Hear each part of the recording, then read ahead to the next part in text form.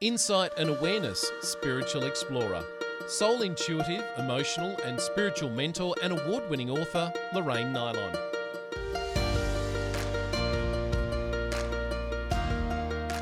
Welcome, explorers, to the Insight and Awareness Spiritual Explorers podcast. I'm your host, Lorraine Nylon. Our guest today is Mytrae Meliana, who is a women's empowerment and spiritual teacher, holistic psychotherapist, and trauma expert, and the author of an award-winning memoir, Brown Skin Girl, an Indian-American women's magical journey from broken to beautiful. I want to thank you for being here today. And can you tell us a little bit about what your life story is that you've eloquently put in your book? Thanks so much, Lorraine. It's a pleasure to be here with you. Yeah, so my life story is I grew up in India, and my family immigrated to the US when I was 16. And I went to college, and at 22, I fell in love with an American man, and I was studying music, classical piano at the time. And when my parents found out that they had in mind an arranged marriage for me, and I was bent on my own personal freedom, so there's a huge clash there. They took me back to India under the guise of, if you go for 3 months and still want to be with him, we'll let you. And I believed them. But once I was there, they said I was never returning and took everything, my passport, wallet, address book, and essentially placed me under house arrest in my grandparents' 4-room cottage for a year.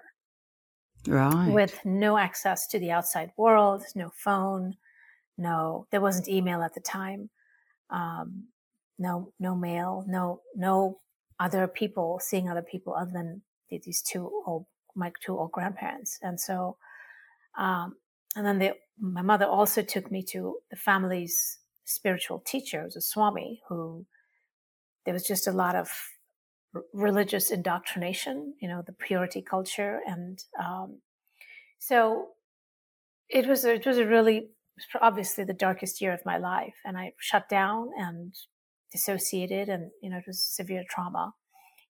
They let me out. And did you believe at that stage that this was it? You were never getting out?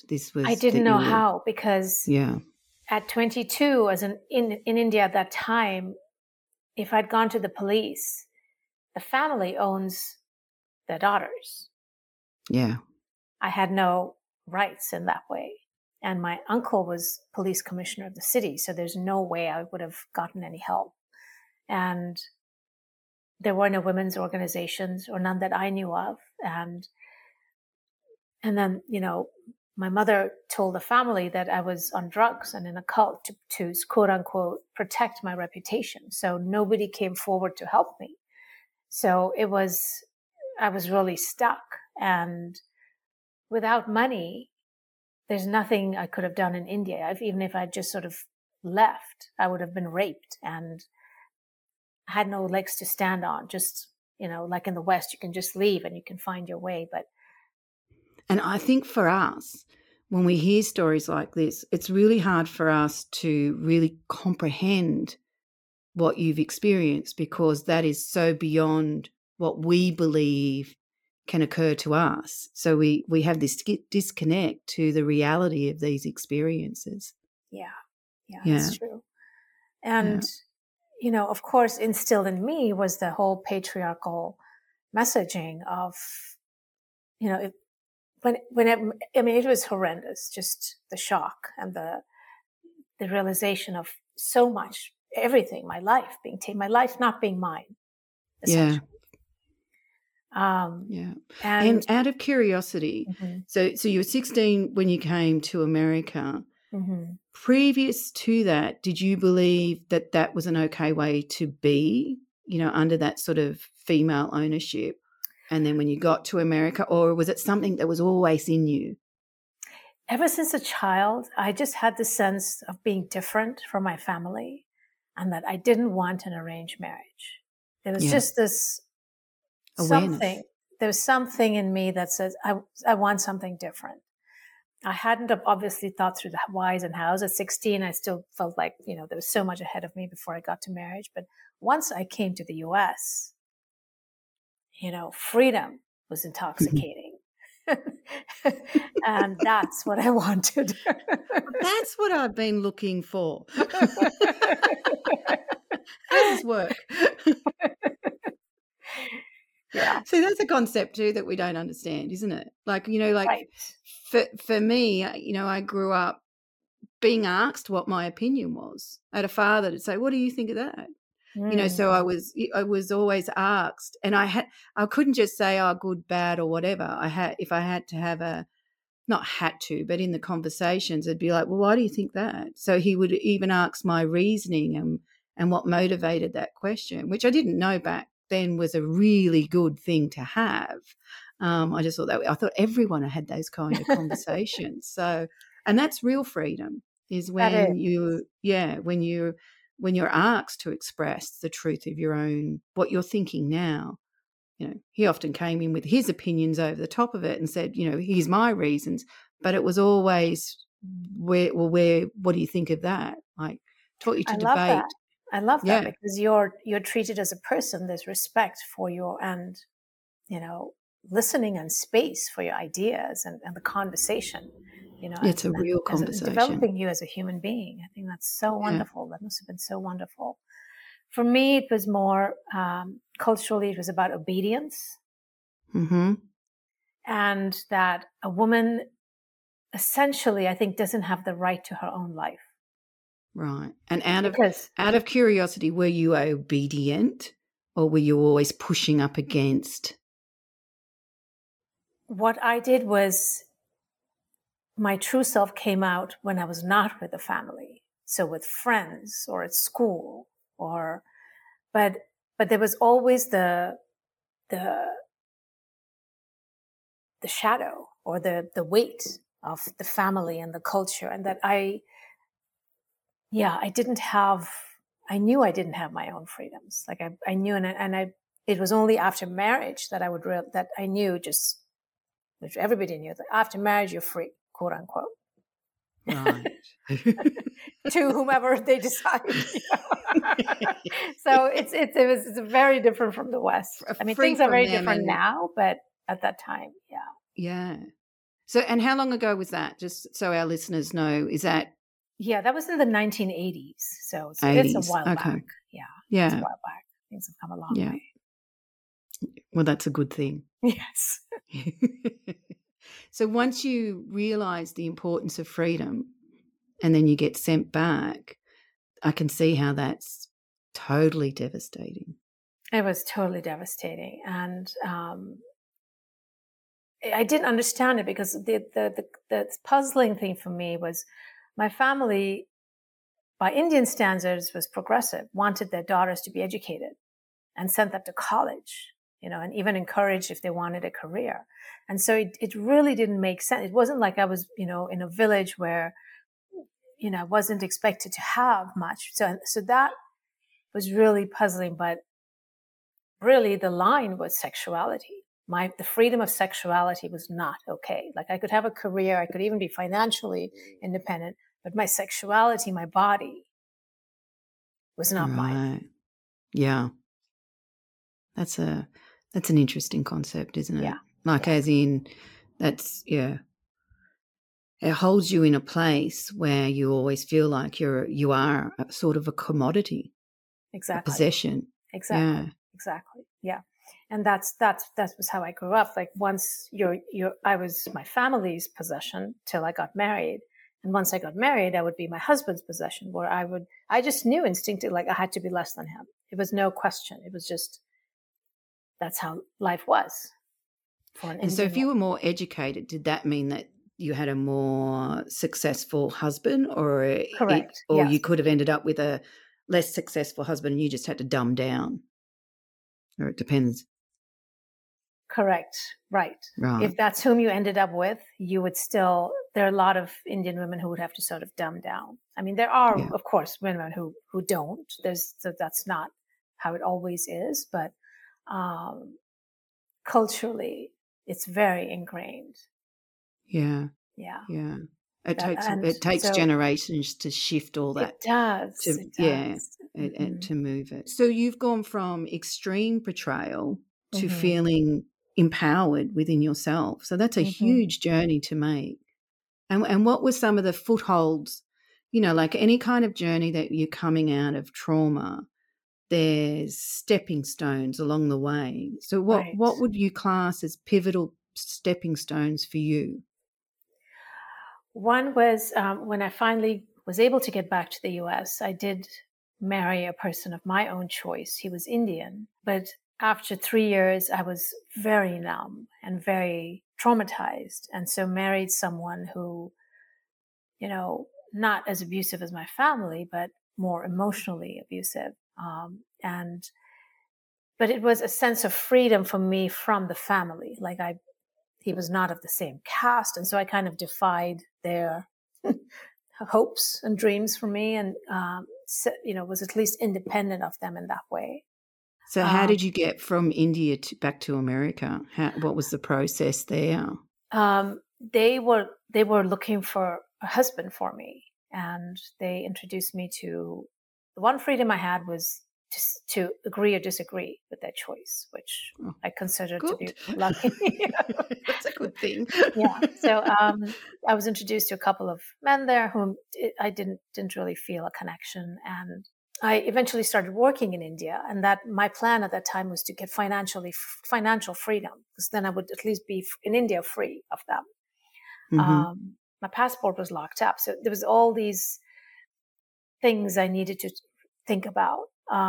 But eventually, they sent me here to the US to meet a man in the US. And at that point, instead of at New York JFK's airport, instead of going to see my parents, I took off in a different direction to a different city with a man I had met in India and ended up marrying him. But it was one of those marriages where it was probably more of convenience and not really love. Hmm. It worked in some ways, but again, it was a foothold. I wasn't myself. Yeah.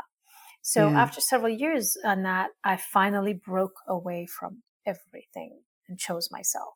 That was my first step of Right. returning to me, where I left the marriage. I stopped communicating with my family, and in my mind, as I left the culture and the religion, it's just like I left everything, and started graduate school to become a therapist. I don't know what drew me to that, but I just knew it just spoke to me, and that was an extraordinary experience, as you can imagine, of Yeah. healing and entering my own therapy, and that just got me on this trajectory of healing and transformation and empowerment, of course. Um, yeah, That's a big journey. And I always think that when we teach what we need to learn, like as much as anyone that I've met that has the authenticity about them, part of the thing that brought them to what they're teaching is that process, that's what they needed to learn within themselves. And then because they can lead others to, I would say for myself, I'm a bit like a tour guide. I'll point out the points of interest. I'll explain them to you, but you've got to decide whether that resonates with you and if that's something you're willing to keep exploring. You can open the door, but you have actually got to walk through. yeah, Whereas I think a lot of people look, especially when they're coming from trauma, they're looking for the thing that's going to fix them. But it's always a major process of right. one step after another, and a point of discovery. And even when you think you've got it worked out, something else will come along. And next thing you're going, oh, right, there's another layer to that. I think that life is an exploration. So, and you're Absolutely. definitely sitting in it and exploring, coming back to your own authenticity, really, isn't it? And it's massively important to do that. It is, because without that, there's really nothing. We're just living what we're told and other people's scripts, and um, I think choosing ourselves and really becoming authentic is probably the biggest gift we can give to ourselves. And what do you see In your observations of people and, with your clients and all the rest of it, do you see as respecting our freedom, or what do you see as doing with our freedom? When you say we, Just people in general, if you're working, because you're obviously working with a lot of people that have come from, you're trauma experts, so they're coming from trauma. mm-hmm. How are they responding to freedom? Well, I think Western women are born into freedom. And it's a very different experience for somebody who's, say, an immigrant, especially who's come from a developing country like, South Asia, where the freedoms are very different. So it's almost like the assumptions of what's possible is very different for Western women. Now, when you say someone with trauma, it's so unique because in a way, trauma is a sort of imprisonment. Definitely. Right? And I agree with what you're saying. Everybody's trauma, regardless if you can say you can have similar experiences. You can have two people having exactly the same experience, but their trauma will be very unique to each individual. And we forget that. We forget how personal the trauma is. Yeah. And it goes through a lot of filters of how it develops within a person. And I think it's each one's journey to find their way out of that space or that consciousness, or how they regard themselves and how they live, right? Because whether or not there's trauma, there's things we all do where we aren't fully free, or we don't, we sabotage ourselves, we hold ourselves back, we tone ourselves down, we give our power away in so many ways. So we're doing the same things, whether it's trauma or not trauma. It's just a different blueprint, as it were. But I think that women, what I am seeing is women are so conscious now, so much more aware and fighting for who they are. And what's really important to them, their needs, their desires, their dreams. And so women are standing up and claiming themselves and working, doing their inner work to be who they truly are. Yeah. And it is interesting because when we think of trauma, we think of we think of like your life story, like there's been betrayal and, this potential life altering experience or fear that end of life. But sometimes our trauma, and that's where people kind of get confused, can be these little experiences that you're constantly having. So say if you're in a toxic relationship and someone's calling you names, and every time they call you names, stupid or something like that, or put you down, there's a little part of you that's been traumatized. And when that's consistent, then you can have the same impact. It can have the same impact as what someone that's lived a major trauma. And it's, I say sometimes with people that I work with, it's sometimes easier for the people to identify those big events, and from there, because they've got a go-to point to the person that can't work out why I feel so lost and why I feel disconnected from myself and disassociated from feeling, because I don't have a tragedy. I don't have a big event to pin it on. But when you break down their filters and their belief systems on themselves, and you get to those parts of you where you think you're not worthy and you're not good enough and you're holding yourself back, that causes a type of trauma within us. Absolutely. And I think that's and it's very sad that we're not really educated on how that works for us as humans, especially when we're becoming very isolated. We've not got that tribal support of people that generally want to support us. We've sort of become more and more competitive against one another, which can also re-traumatize a traumatized person. What we're doing is not working. Yeah, in my opinion. You're so Yeah. right. Yeah. I mean, what you're talking about is emotional trauma and the many forms of it, right? Whether it's, neglect from a parent or a parent who's maybe not available, or divorce, or like you're saying, just somebody who puts someone down, or bullying. There's so many ways, even a single comment can be deeply, deeply hurtful. And especially to children, and that's when it lodges and these beliefs form. So I think honestly that just about every person on the planet has some form of trauma or another. Yeah, I Um, agree. and Yeah. um, so it's, I think so much of it is my first thing is always awareness and education, to learn about your own situation. And the way you know it is, do you feel good? Do you feel Yeah. happy? Right? There's Yeah. just those two questions. Do I feel good here with this person or in this situation? Am I happy? Am I being respected? Am I being Yeah. encouraged and supported? And if they're not, then something isn't right. But it's really in our feelings. And like you said, we can get so used to it. It Yes. becomes, or we make excuses for the other person, and disregard and override our own needs, our own feelings. And That's I think women do that very easily mhm, because there's a part of us that are conditioned to be the nurturer. So, you want to make your relationships work, whether it's, um, your partner or your work colleague or friendships or whatever. I think that women automatically go to how can I make this situation better, and it's normally at the sacrifice of themselves. And that's the traumatizing part, is that you can do that for a little while, especially if you feel respected. That is not a problem.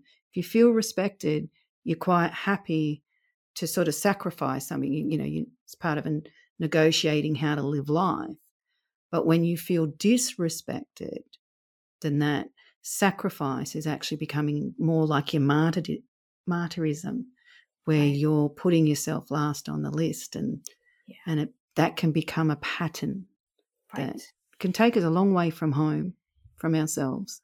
absolutely, Yeah. absolutely. I think Yeah, you go. you're right. There's women worldwide do that, and it's so ingrained, because we've all inherited what it means and looks like to be a woman, right? And Mm. then there are all these negative ways if you're too strong or to speak out too much, and um, but I think we are all collectively learning and redefining that. Yes. Yes. And I think that's even confusing the men, Yes, it because is. there's a lot of men that are suffering from trauma as well, and Right. they've inherited what it is to be a man. So we've got these two sort of clashing changes where we're trying to redefine it and work out how it works. But if we lose that respect for one another, we're in trouble.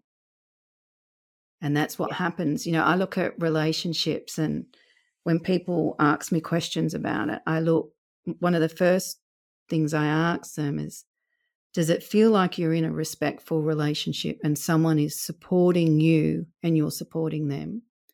And regardless of the type of relationship, whether it's a friendship or your life partner, or at work, or do you feel like your relationship has deteriorated into an arena and everyone's acting out this stuff, and there's point scoring, and there's, this thing that keeps building where you don't know where it's going and you don't feel supported in it. And if you can just break it down into, is it in that camp or that camp, then it comes back to, right, what do you want to do about that for yourself? And there's a lot of situations where especially women can't leave a toxic relationship, but how can they manage themselves in that, where they're not losing part of them? Because it's easy to say just leave, but it's not always easy for them to do that. Financial reasons and lots of other events can happen that can hold people still together, I suppose. So what sort of advice would you give people when they recognise that the relationship has deteriorated into an arena that's just toxic? I think the first thing is to get support, maybe from friends or family or whomever you trust, who sees you for who you are and wants the best for you. And if possible, a therapist or, somebody in that, a professional, but at least to have other support from other women who have your back. And, and that's one. And the other is to just educate yourself. Because sometimes when we're so in it, we can't see what we're in. But if you can read about, what is a toxic relationship? What are the signs of emotional abuse? How do you feel when what is emotional abuse? And also, what are your rights? Yeah, And, true. what are your rights and what resources, to just explore what resources are available, whether it's in person or online. There's so much available that's free. There's podcasts, there's YouTube, there's so much now. And I think just availing and listening to that, even if you don't know people, listening to podcasts or conversations where other women share their stories, that we get a sense of sisterhood, a connection with, oh, this other woman has walked this path and this is what she did. And we gain strength from hearing other women's stories. So just even that can feel empowering, and we're not alone, or even if we can't see the way out, we can first get support. Yeah, for sure. And then I think, the strength comes to take whatever steps are necessary. Yeah. So you have no contact with your family still, or has it mended over time? It has mended. I went through a huge process. I didn't speak to them for over 10 years. And then I did a lot of very deep healing, and I eventually forgave them. It was quite by accident. It was, a spiritual experience. I'll just say that. But I think, to I me. like that. I accidentally forgave them. Okay. I wasn't expecting to, and it just happened, but I do have contact, but it's with very, very clear boundaries, obviously, and a lot more discernment from my end. My mother's a narcissist, and now I know a lot more, just psychologically what was going on with the family. Very which is clear. actually empowering, because it is. I've been looking at indifference for 20 years. I've been writing about indifference, which is when you're looking at narcissism, I look at it as a scale of indifference, like a spectrum of how indifferent that person will be to how their actions, words, etc., are affecting another, and what they're prepared to do to another to feel like they're in control.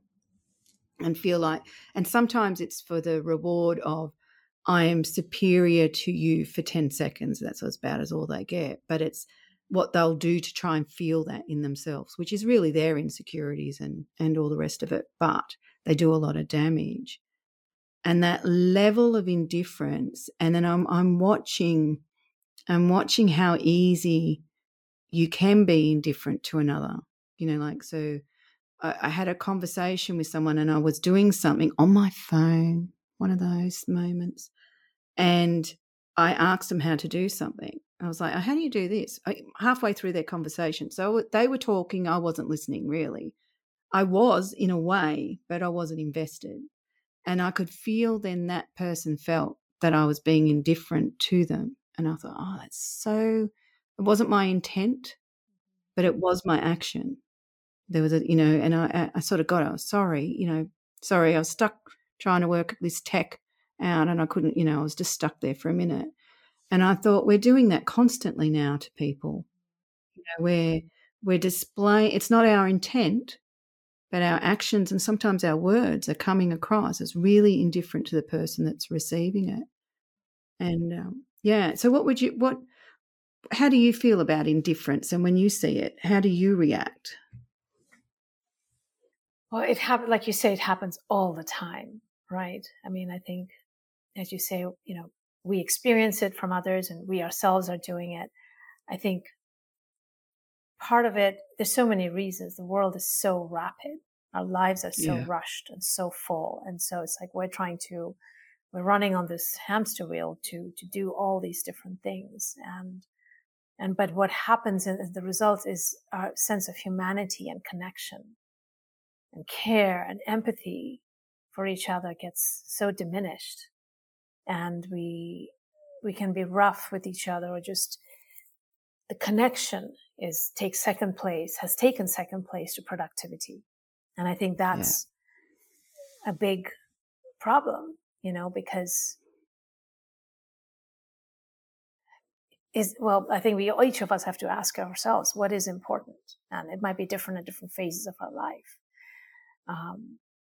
But to me, indifference is really setting an intention, and to like how do I want to live my life? How do I want to show up with people? And if it means taking some things off the plate, I will take some things off the plate. But can I show up in a full capacity when I do show up, right? But then there's also the receiving end of when someone is indifferent to us. We have to work with those feelings and whatever it triggers in us, right? It might trigger a childhood rejection, or a rejecting parent, or a divorced family, or an unavailable or a past or a dead parent. So it's like there's all these things that can get triggered, and I think it's important for us to surround ourselves again with people who do care and can show care and show affection and respect and regard and love us and for who we are, to not take it. Yeah. And I feel all that stuff supports our soul. Like someone was talking about sitting around the campfire, and I was like, it's funny, we get more honest around the campfire, because we are actually engaging. And it doesn't mean you have to, spill your whole story, but you're willing to be present, and you're willing to express, either a funny story or, an event. And I think sitting around and listening to different people's lives, that's why I think memoirs are brilliant, is because you get to explore someone else's life from a very safe distance. But you can see the patterns, you can see the traits, and you can get an understanding of what those kind of events feel like, which builds our empathy.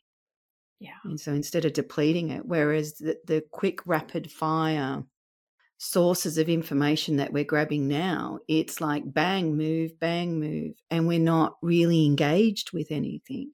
We're just looking for whether it's a pretty picture or did I have an instant reaction, move on. So we're not even contemplating what it is that we're reacting to anymore. So I love that you've said, look at your reaction to it as well, take notice of your reactions to everything, really. Yeah, because I love that you said that about social media, because it's how alive does it make you feel? It drains me.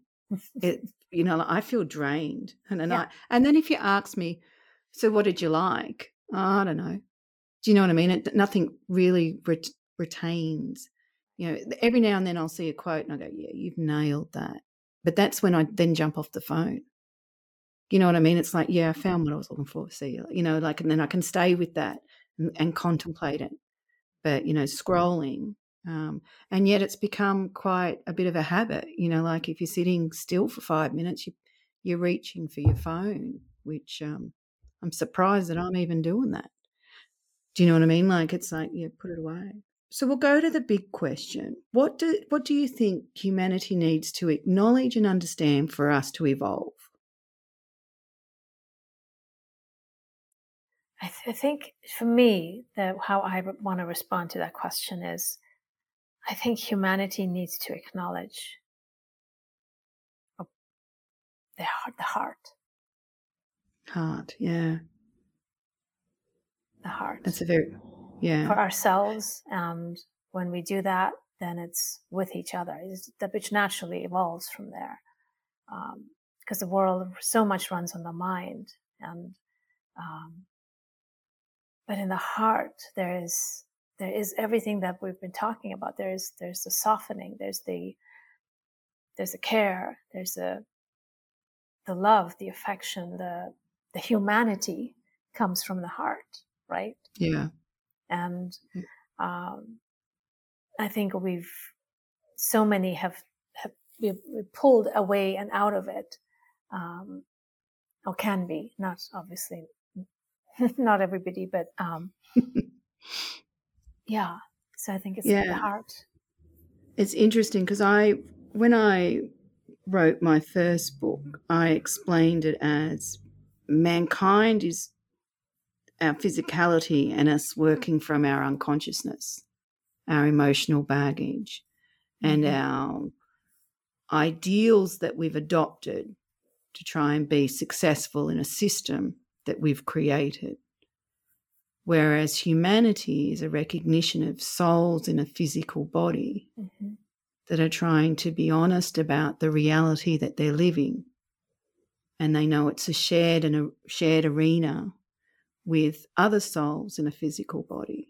And when we operate from that place of recognizing that we're more than just this physical life that you see now, we're this soul, that opens up compassion and empathy. And it also opens up accountability and responsibility. Right. So that my actions are going to have a long-term effect for my soul. So choose wisely. And that's your freedom. You've got the freedom in this life to make any decision that you want. We don't always have, we are restricted in that by our system that we've created, and each culture has their own system. But within that system, we have the freedom to decide how we're going to respond. And it's a learning curve. It is, of course it is. I like the expression on your face then. Oh, yes, it is. There's no doubt about that. Yes. So I also see in some of your stuff that you do sound healing, which is quite, I don't know much about sound healing. So can you explain some of that to us as well? Yeah, sound is, the ancients have all across the world have used sound to heal. So whether it's shamans or priests or indigenous healers, sound has always been a big part of healing. Our bodies understand sound. And we are made from sound. Our bodies understand the cells of beautiful geometry. Water is geometry. Chemistry is geometry. And so there are these universal laws of resonance and vibration, so that sound is infinitely more powerful than the mind. The mind is, we're tormented and confused, and indoctrinated. So the mind is really, it's not really our truth, but our truth lives in our body and our hearts. And with sound, so much can be healed without using the mind. Mm-hmm. So therapy relies a lot on the mind and, each personality, but sound goes directly into the body, and so much can be released, whether it's emotions or trauma, and it changes the consciousness. It changes the consciousness of the person so that they're able to go into an altered state of whether it's a different brain state where they can see themselves and their lives and experiences from a different perspective. And it expands them into their larger self, their emotional self, their spiritual self, their intuitive self. And so they are able to release and work on the level of consciousness rather than the level of the mind. So it's a subtler level of working and very quick. And people fall into a deep state of peace very quickly. Yeah. And from there, the answers come. People drop into their hearts. And from there, the answers come. People drop into their bodies. And from there, the answers come. So it's a wonderful way to get people to the truth of who they are so that they can find their own way, their own guidance, um, and let go of whatever they need to let go and come into whoever they are, all that they are. Yeah. So, and that's part of why I do the words of wisdom, is that on the Facebook site, is because all of us have these beautiful understandings within us. We have this knowledge, and we've got big blankets over the top of them, and we forget them, and then we get in our head and we're thinking about, and then we're fear and judgment, and we're worrying about what somebody else is going to think, and we're planning for the future, and it all gets a little messy up there. But when you sit and have honest conversations, those words of wisdom come out as well. So if sound therapy puts you in that place where you can get to that part of you, there's a nice step forward, isn't it? Absolutely. I think so. Yeah. I find that people sit and dwell at home for a long time before they reach out. You know what I mean? Like that. So there's normally a reason why someone eventually reaches out. And I always say, either the bucket that they're suppressing stuff in gets too full, so it's overflowing, and so they can't ignore it anymore. Or there's been an event that has just thrown them into shock, and they're in that dazed state, and they know they need some sort of help.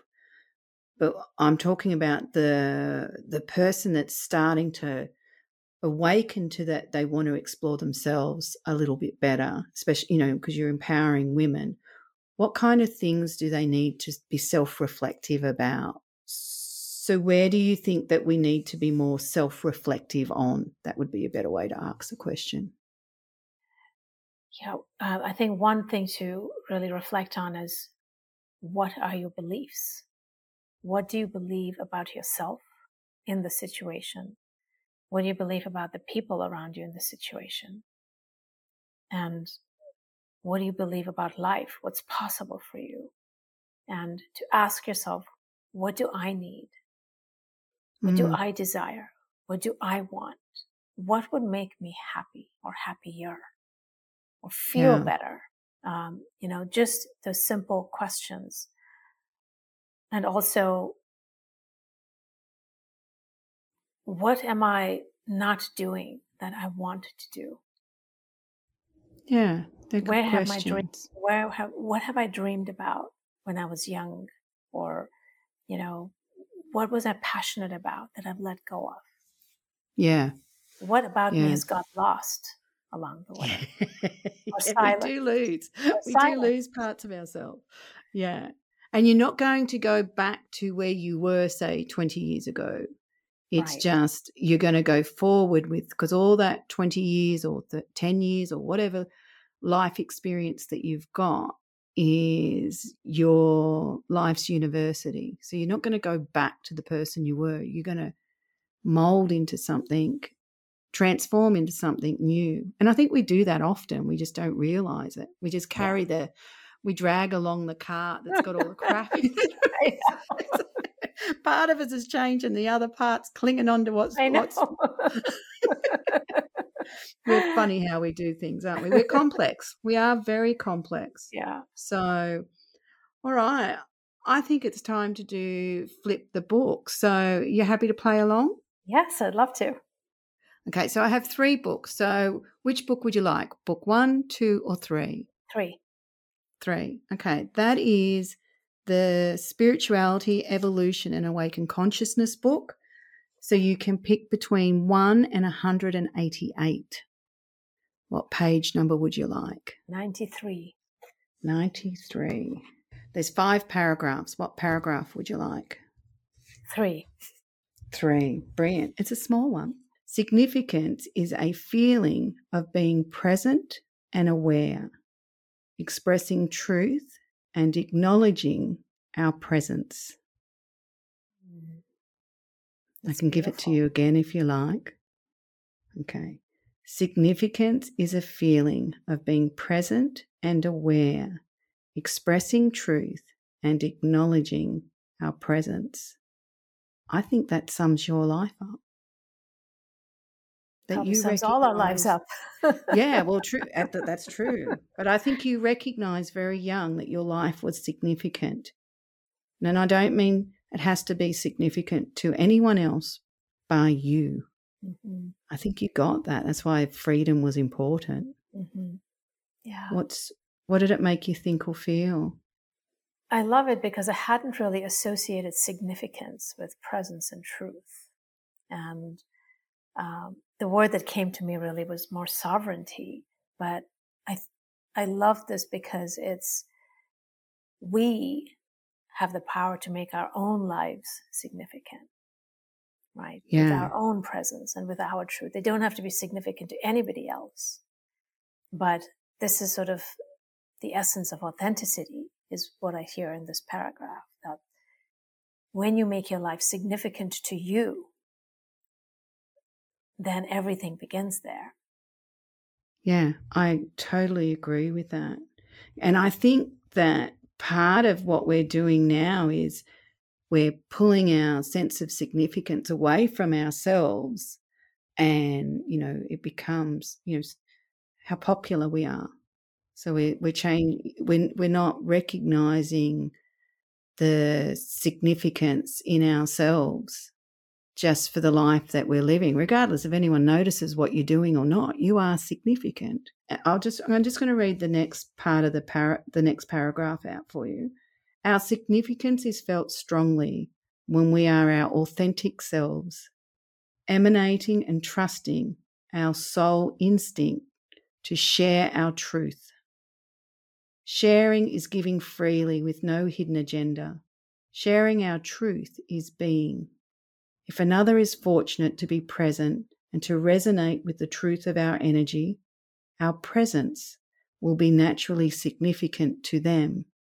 This could be for a fleeting moment, but it is felt, and it cannot be owned, replicated, orchestrated, or controlled. When another person acknowledges our significance, it is because they have been present and shared the same space and felt the essence of our natural being. I like that for you too. That is so beautiful. Yeah, so sharing your story gives other people a way of looking at the significance of your journey. But whether someone reads your book or not, it's still significant. Right. Yeah. I love that. Yeah. And I think it speaks also to, we've talked about self-worth and self-esteem, that to just do what is important to you. Yeah. And that's everything. Yeah, I agree. Beautiful way to finish. Thank you. Thank you.